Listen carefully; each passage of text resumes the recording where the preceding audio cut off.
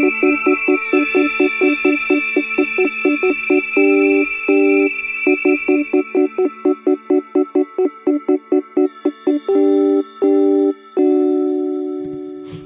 welcome to the Film Students Review. I'm joined today by three of my friends and colleagues, Malvika, Carrie, and Amy. Hi, guys. Hi. Hello. Do you want to do a little introduction, Malvika? Do you want to say what you're studying, where you're from?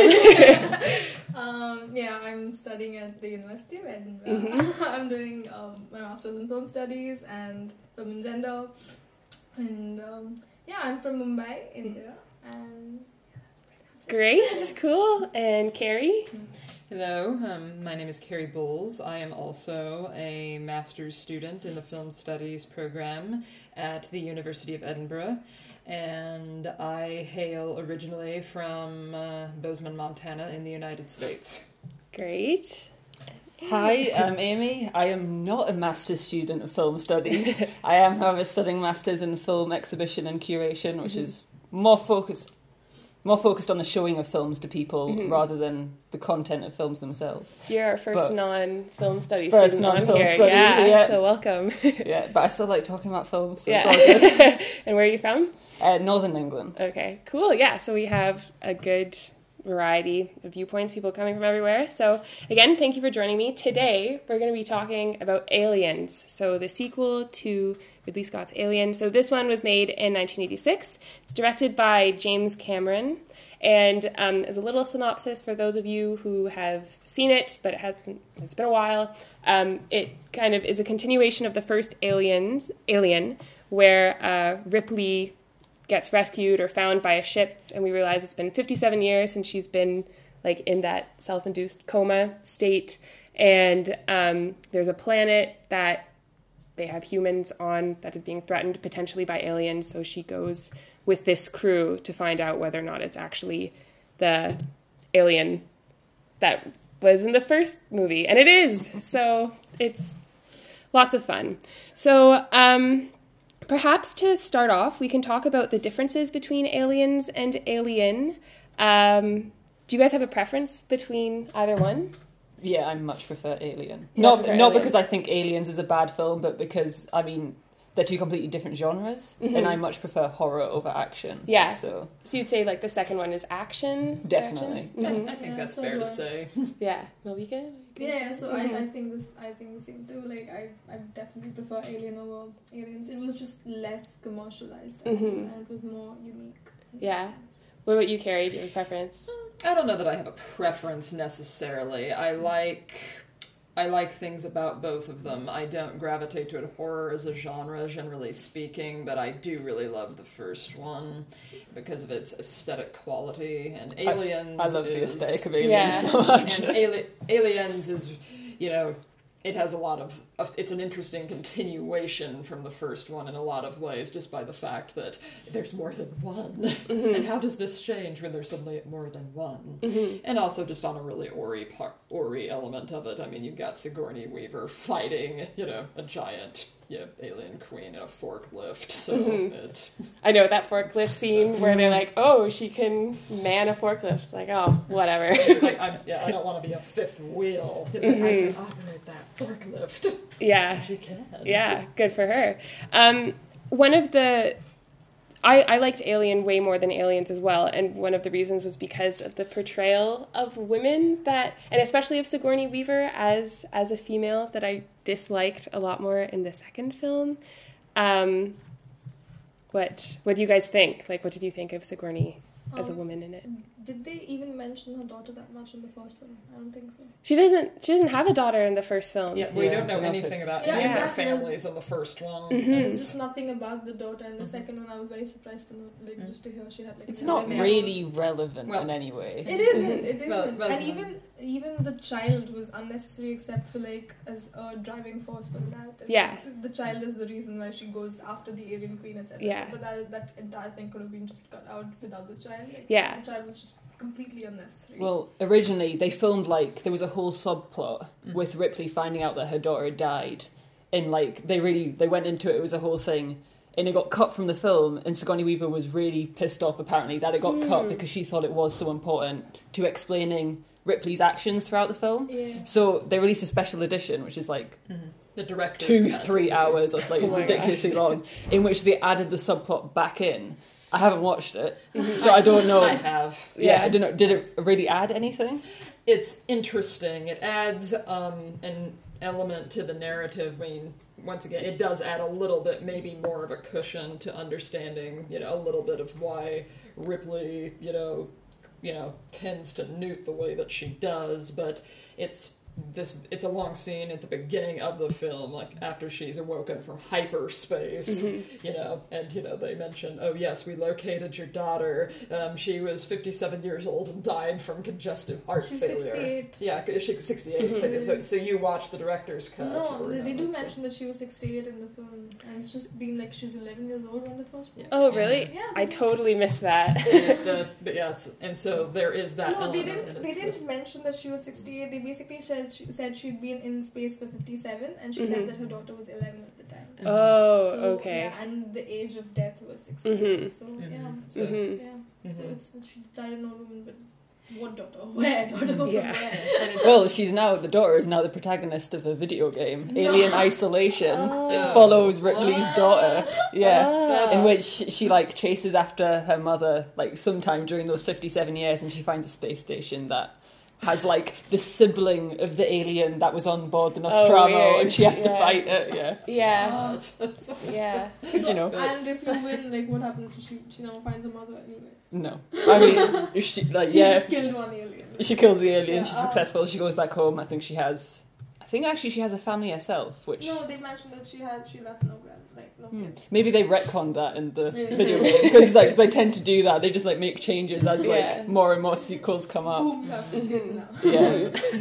Yeah, with regarding, the depiction of, I don't know that, I didn't feel that, Ripley was a lesser woman in the sequel than she is in the first one. I think she continues on, as the figure that she does. It's just, there's dimensions, obviously the maternity theme is, prominent in a way that it's not in Alien for obvious reasons, but it still ends up following along a similar trajectory. It's not out of the question how she ends up, behaving in this way in the sequel. I mean, after all, in Alien, she did go out of her way to rescue the cat.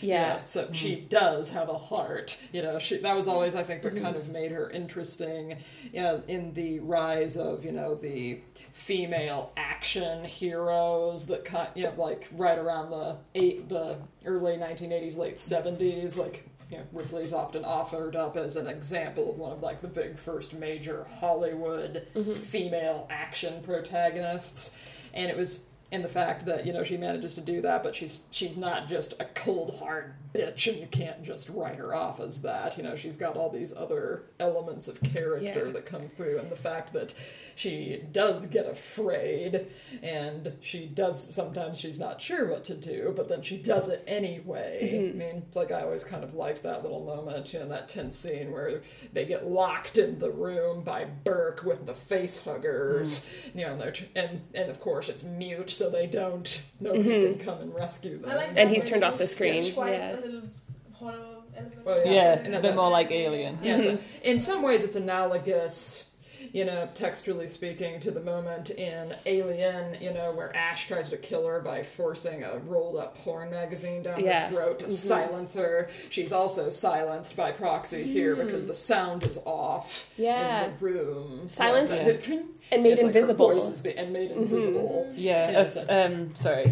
A philosopher, Stephen Mulhall, I was actually reading On film. his I've read yeah. that. I've read it. It's He good. wrote about how the whole series of like the Alien franchise is about women's voices not being heard, and like he points to Aliens in particular as like you can see it with like the corporation not believing her when she tries to explain what happened, and then this scene is a very like literal thing, like no one can hear her through the glass and stuff. But he also points out that the character of Hicks is a man whose like purpose is to hear her and to listen to her, and he like follows what she does. Another dimension of masculinity. That He's portraying, I suppose, like the ultimate man. This is how you should be. Like he's listening to the woman. Yeah. The feminist man gets all the women. Like, but then of course, and Hicks is also played by Michael Beale, who is Kyle Reese in The Terminator, which James Cameron did before Aliens. And of course, interestingly enough, he also, spoiler alert for those who haven't seen. Ooh, ring the bell. That's the spoiler alert bell.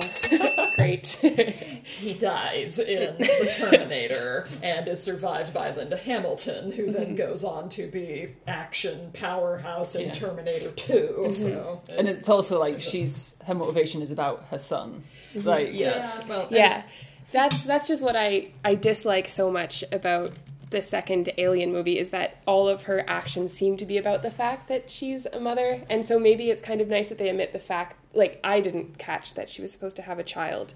So, yes, that all of her actions are kind of informed by this protective care for Newt, by the fact that, she has this motherly tendency. But were her actions always inspired by the kid? Because before she finds Newt, she actually does agree to go on the ship with them. Yeah. And I think that's because she's just empty inside.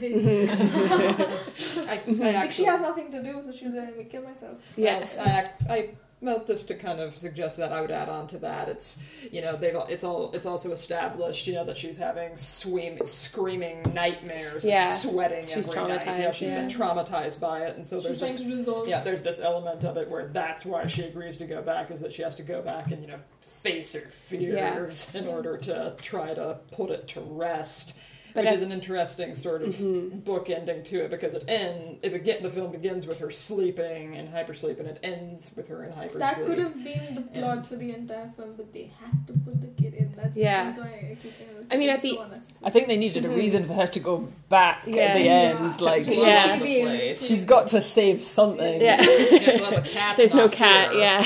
You can't be in the military without saving something. Yeah. And would it be better if she was like saving Hicks, or would that be like worse? Well, I think that would be worse. You have to make it a kid. You have to make it a little white girl. Yeah. I know. With blue eyes, blonde hair. Just when she screams like "mommy" at the end, it's like, oh great, Sigourney's become a mother. Hooray! Yeah. That was new. Very like it was so on the nose. It's like, did you need to, like, we already got the point you were making. This kid. This kid had a real mother up until like a couple of weeks prior to the film, like months ago. It's a little ambiguous just how long she's been. Like, how long has she survived as well? Like that. Yeah, it's a bit quick for the girl to just be like, she hasn't shown any like ability to be resourceful. I'm very surprised that she made it that far. But I would say, well, she knows how to get around the tunnels. Yeah, that's like that moment, when Hudson, Bill Paxton, is coming undone. Yeah. And Ripley turns to him and says, "This little girl managed to survive here longer than 17 days with no training and no weapons." Yeah. She was just sitting there smugly with her. She just kind of... Yeah. It is interesting, though, that she survives through using the vents. And that's like as if the aliens can't get to her. When the first film is entirely about the alien using the vents to get the cue. And they do in the second one as well, because... they're like, oh my gosh, they're right here. And then they're actually just right above. There's like 9 of them. And, or did they just not realize that the child was there? Maybe. I kind of think maybe that's what I interpreted it as. They had so many other hosts. They were like, whatever. That's like I think we should end up going back in. They mostly come out at night. Yeah, I know. Someone mentioned it now about they were above all of them, and then someone shines a light, and then they're all just the light just has this panoramic view where they all just come. That was so. I love that thing. Yeah. Where they all come out of the walls. But they're just like crawling towards you. That would look good in 3D. So one of the other points that we brought up that's a lot more prevalent in this film than in Alien is that like militaristic aspect. That's kind of what makes it more of an action movie. The whole plot is that they're going to go to fight the monster. It's not a commercial vehicle. So Malvika, this is a point that you wanted to bring up. So basically, it just feels like everyone's American and everyone's all pumped up to go fight, and that's just such a common thing. Like that's even in Avatar. That's in like, a bunch of other movies. This entire theme of just, Americans saving the world. Yeah. And the military is like a justification. Yeah, and it's also showing the military in a good light, because these are just people who like to goof around and have sex. They're just like normal people. Soldiers, they're just like us. But like, yeah, you could be a soldier. Yeah, like you just have to be tough, but you have that good heart inside of you. But like, I'm not sure that's true, because soldiers do commit crimes every day. But they sort of justify this entire military intervention and this the colony, just even building colonies through like whatever the positive portrayal. Yeah. Yeah, the implication that the American empire has expanded into outer space, because there is definitely an interesting aspect to it with that as well. And even though the film itself, it's like Ripley, they make a point of Ripley is considered ancillary at first because she is not a soldier, she's not one of the Marines. I mean, granted, of course, she ends up knowing how to fire all the guns and drive the cars, and man that vehicle. And she manned that vehicle and all these other things. But she's the hero. So she is the hero. So the spectators, like they mostly pandering to the American market. They need the people to see that there is some kind of heroism and some kind of sacrifice in the film, so to get those ideals. It's kind of like very, very just. Yeah, it's one of the things that's interesting though about the Alien franchise is that we're not really given an idea of who these Marines usually fight. Like, they're space Marines. They're like, they're apparently this is where they like, this is their area of experience fighting like on other planets. But I'm like, who are they fighting against? Like bugs at some point. Bugs, do they? Is this I think that's what they call the aliens. Yeah, because it's like besides humans and the xenomorphs, and then with all the prequels, you've also got like the engineers, but they're apparently long dead by the time of like the current events of the film. So it's like that's all we know of in terms of that's really other species. So it's like, are they fighting against humans? Is there like huge civil wars? They're used to fighting bugs because the Vasquez goes like, is it another bug? Yeah, that's what she does say, is this just another like bug quest or whatever, but then no one believes Ripley when she mentions the aliens, so then there's that idea like, have they actually had to fight aliens before? Yeah, have they encountered another species? Species, with the same kind of... Because it makes sense, if they're like forming colonies on other planets, maybe the Marines' job is to just like clear these planets of hostile animals, essentially. Yeah, and that's the one, like that idea of colonial conquest and when it's okay. I mean, that's something that's prevalent in Avatar-ish as well. But then in this one, it kind of seemed like the xenomorphs are also an invading species. Yes. So it's that idea that it's okay to combat someone else and like claim territory if it's against someone that's also trying to claim the territory. Yeah, because neither the humans or the xenomorphs are native to the planet in question. And that's the thing, like Ripley ends up making that as a huge point. She's like, it was not indigenous to the planet. It was on a ship that had crashed that was in... But was the planet inhabited before? No, I think it's like just a dead was that it wasn't inhabited before. Because they mentioned that the humans are terraforming it, which implies that it wasn't really inhabited before. So technically, the aliens have the right to it, because they technically they just landed there first. They just set up their colony. They had their little eggs. And then, of course, along the lines of you've met Malvika with the militaristic aspect of it. I mean, there is also relatedly the notion of corporations as well, which ties in with the militarism in this interesting sort of way. And I think in a lot of ways that's throughout the Alien films, or the first two mostly, that's sort of the underlying great threat or evil is the company. It's because the xenomorphs obviously are dangerous and parasitic and will kill you and all of that, but there's that moment after when in Aliens when they're confronting Burke and Ripley looks at him and goes, I honestly don't know which species is worse. At least they're not trying to fuck each other over for a goddamn percentage. And so it's like they're basically gigantic termites. They're completely amoral. They're doing their thing, which is to breed and carry on and kill and all of that. It's like, but the corporate, it's the corporate wing, of the company. Like, I don't know if we're ever told what the company's name is. It's always just the company. It's like how it's like they wanted it for the bioweapons. They do actually. They name it in Aliens, where they never named the company in Alien. Mm-hmm. So yeah, it's interesting. It's like given, and it's also given a face with Burke, which I think you said earlier. Yeah. No, it's I was talking about how it does resemble the prison sort of military thing. Complex or whatever. Mm-hmm. So it's basically that the prison is a corporate in America, considering that it uses slave labor or like prisoner labor to get profits. Mm-hmm. So yeah, that has very eerie sort of resemblances with this entire corporate / military industrial complex. Well, I guess with like space exploration, since it's such a prevalent theme now in movies, there's that idea where it's like you have to get there first. That's kind of tied to like the colonial conquest and capitalism in terms of everything like being a competition for getting maybe the most landmass. But that kind of brings us to the xenomorph topic as well, like if we wanted to explore that. I know you had one other point that you wanted to talk about relationships in the film, like love and sex. That's kind of brought up, and then we can talk about xenomorphs. So, yeah? Sure. Okay, what about the relationships in the film? I was really, I thought that they'd stick to the original sort of thing and just not have any mention of Ripley's relationships or just basically the soldier sex lives. But then you see, I think one of the soldiers commented on something about Poon somewhere. Yeah. I don't know.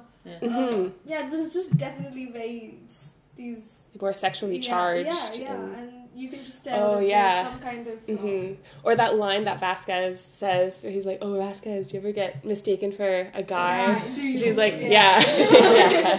It's like that's sort of an interesting like Vasquez and Drake, that's there's some kind of tension where it's like, and you could take that, as like soldier comradely, but there's also that element you could potentially read it as another sort of way. I mean, she does desperately try to go back and save him when he dies in the nest. And they always shoot the scene with the two of them together when he's alive. Yeah, and before he gets killed, in the alien nest, he's yelling, "Where's Vasquez? Where's Vasquez?" I feel like in this movie, they don't go too much into relationships, but they do so enough so that you can imagine it in your head. Yeah, it's implicit, rather than explicit, which is probably wise. But it's out there, it satisfies. Most of the audience is like, "Ha, love." Yeah.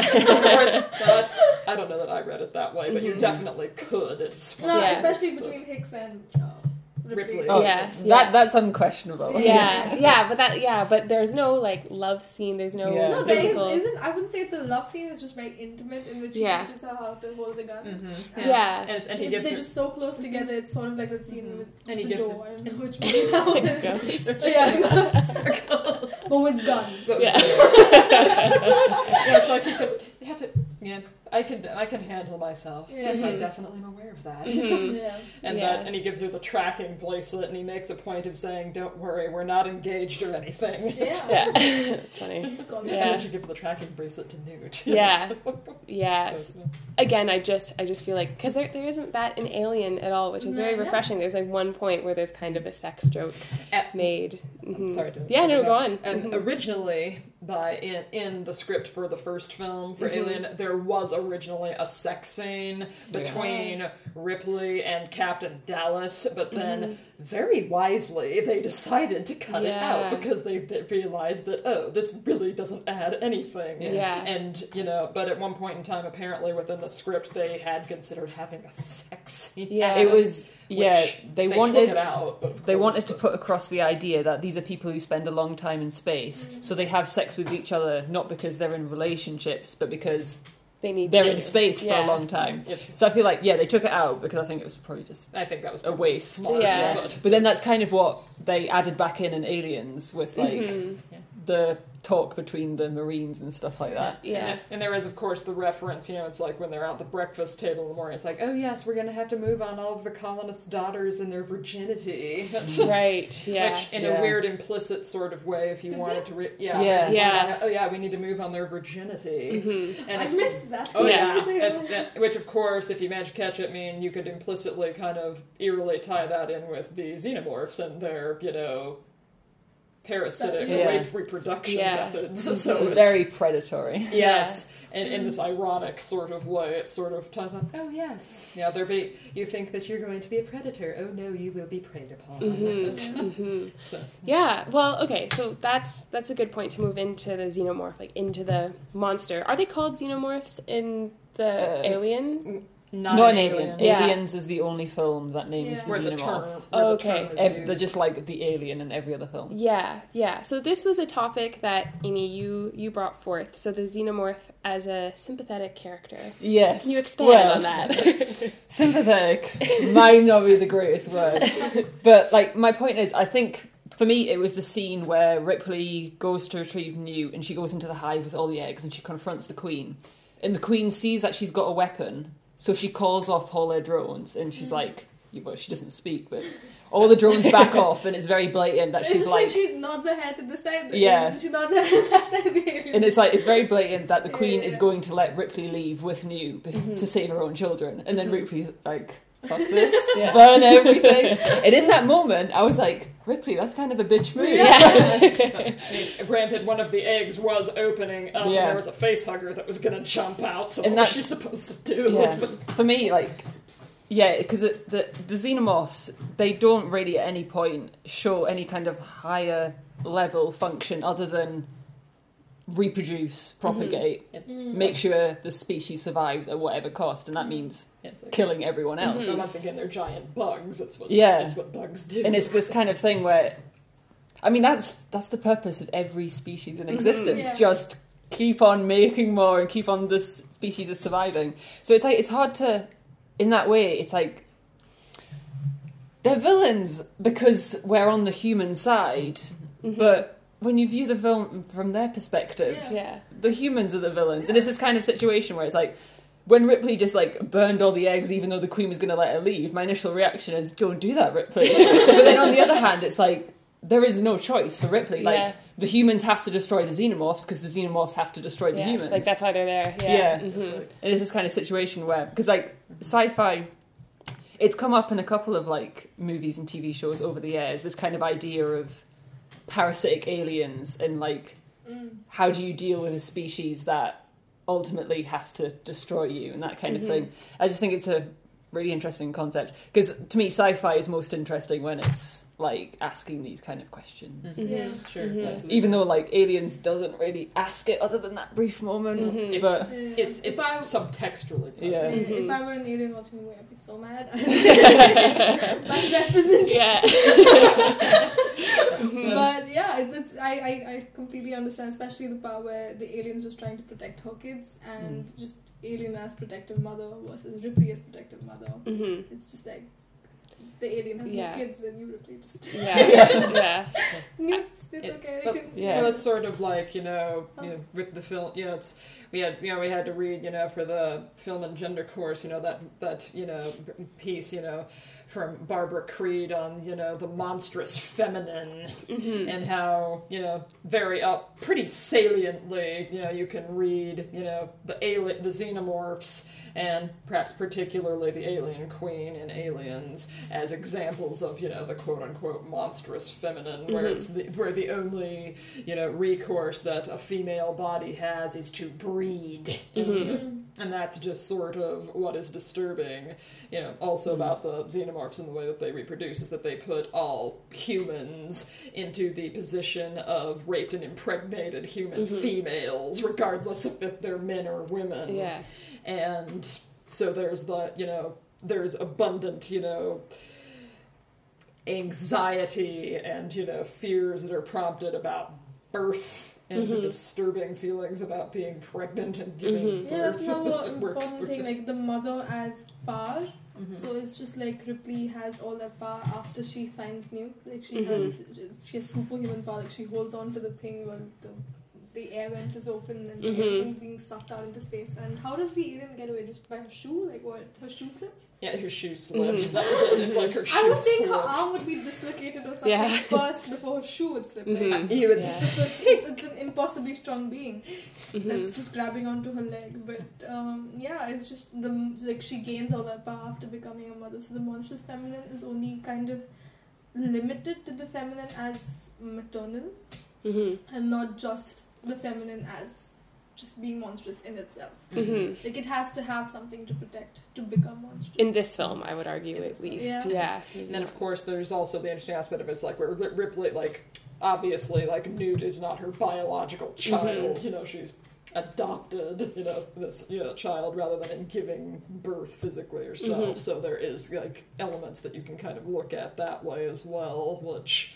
you know, the processes of nature, quote unquote, nature. It's like, is the xenomorph basically just biology as destiny to invert, you know, the, you know, second wave feminism dictum that they always wish to fight against, you know, the notion that biology is not destiny. Yeah. And it's like, that's basically what the xenomorph stands for, is that, oh, biology is destiny. Yeah, and I mean, going back to a little bit like what I said earlier, that almost the xenomorphs, because they're also coming to these planets, like it's not their native soil, it's almost as if what's horrific is that they're like that other side of maybe humanity as well, like that they're like the darker version of us in some, or the more evil version of us. Instincts that we have because we are a part of nature. That become uncontrollable or whatever. So.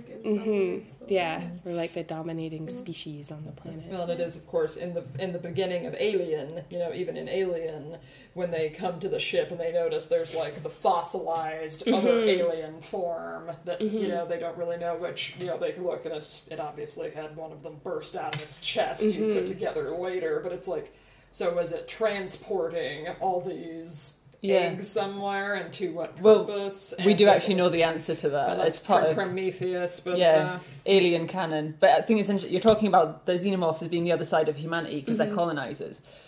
But the reason the xenomorphs got to that planet was because the space jockey, which is the fossilized alien, so they're a race of creatures that they call the engineers, I think, in Prometheus. They used the aliens, the xenomorphs, as biological weapons. So that ship that crash landed on the planet was a bomber, and the eggs were in the cargo as the bombs. So in a way, the xenomorphs are just the tool that another species are using, which makes them kind of more innocent than the humans. That's once again, I don't know if I'd say that they're innocent, they're just kind of amoral. They're neither good nor bad, they have no morality, they just act according to their nature and exactly the way that their nature is designed biologically to act. And then there is also, I mean, that, like you said, that ties in as well with like the dark machinations of the company and how the company wants to use them for the bioweapons division. And that's ultimately, I think, like what the villain in like Alien and Aliens is the company. Yeah. Well, it's interesting that you bring up that aspect of Prometheus, because that kind of goes on to the other topic we wanted to do, which was like the technophobic aspect of all of these sci-fi films. So is technophobia as prevalent in Aliens, do you think, is like more recent sci-fi films, perhaps? I think with the character of Bishop compared to Ash in the first film, you see the shift. So Ash is very much about every human's fears of androids and artificial intelligence and what that could do. What does he want to call himself as well? Like, they call him something, and he's like, please call me... an artificial person. Okay. Right, is that what it is? It's like, Burke says to Ripley, it's like, she turns like, you didn't tell me that there was an android on the ship. It's a standard protocol to have a synthetic on board, and the ship turns and says, I prefer the term artificial person.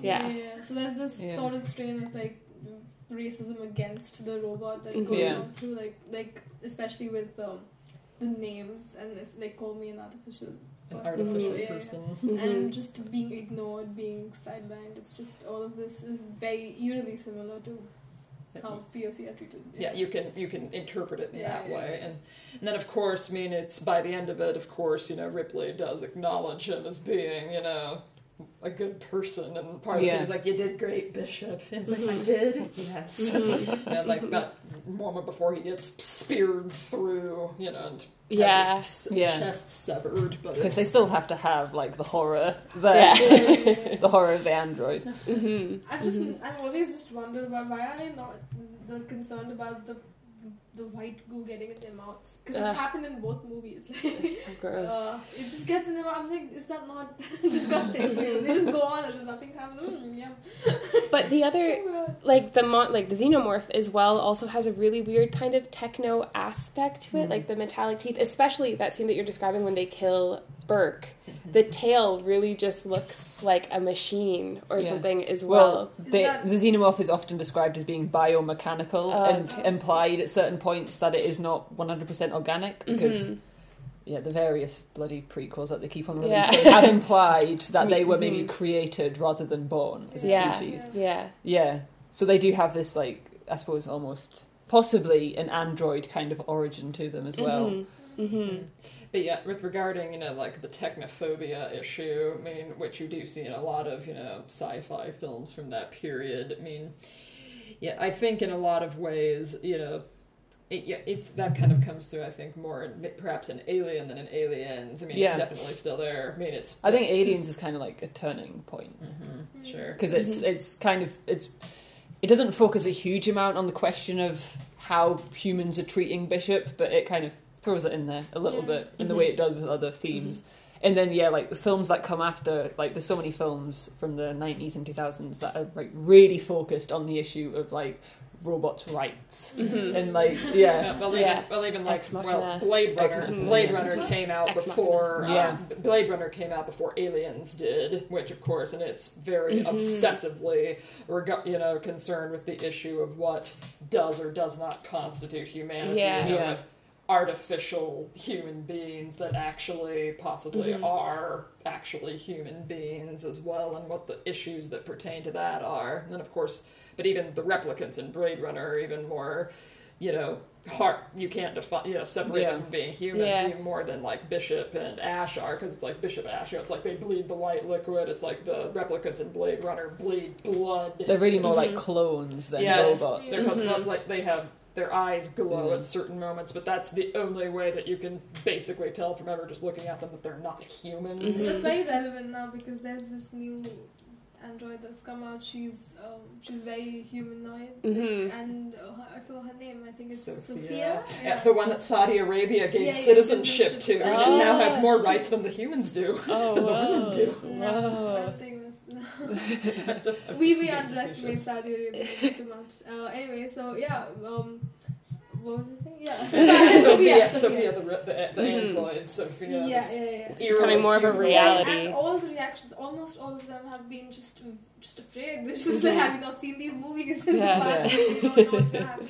And she does give extremely ambiguous answers, like, if you ask her, do you like humans? She's like, it's my job or something. She's just extremely creepy. Is she the android that they took to like a science convention and then people like started molesting her and they had to announce, please don't molest the robot? My God. And then it raised there was all these think pieces about like, have we reached the point where you cannot molest an android? Oh my gosh. So no, because it does represent something, like molesting an android does represent a sort of latent wish to molest a woman, but it's like, I can't remember what company it was, it must have been a different android, but they had to send the robot away for repairs because it was so badly damaged by people like touching it. That's a horror story in itself.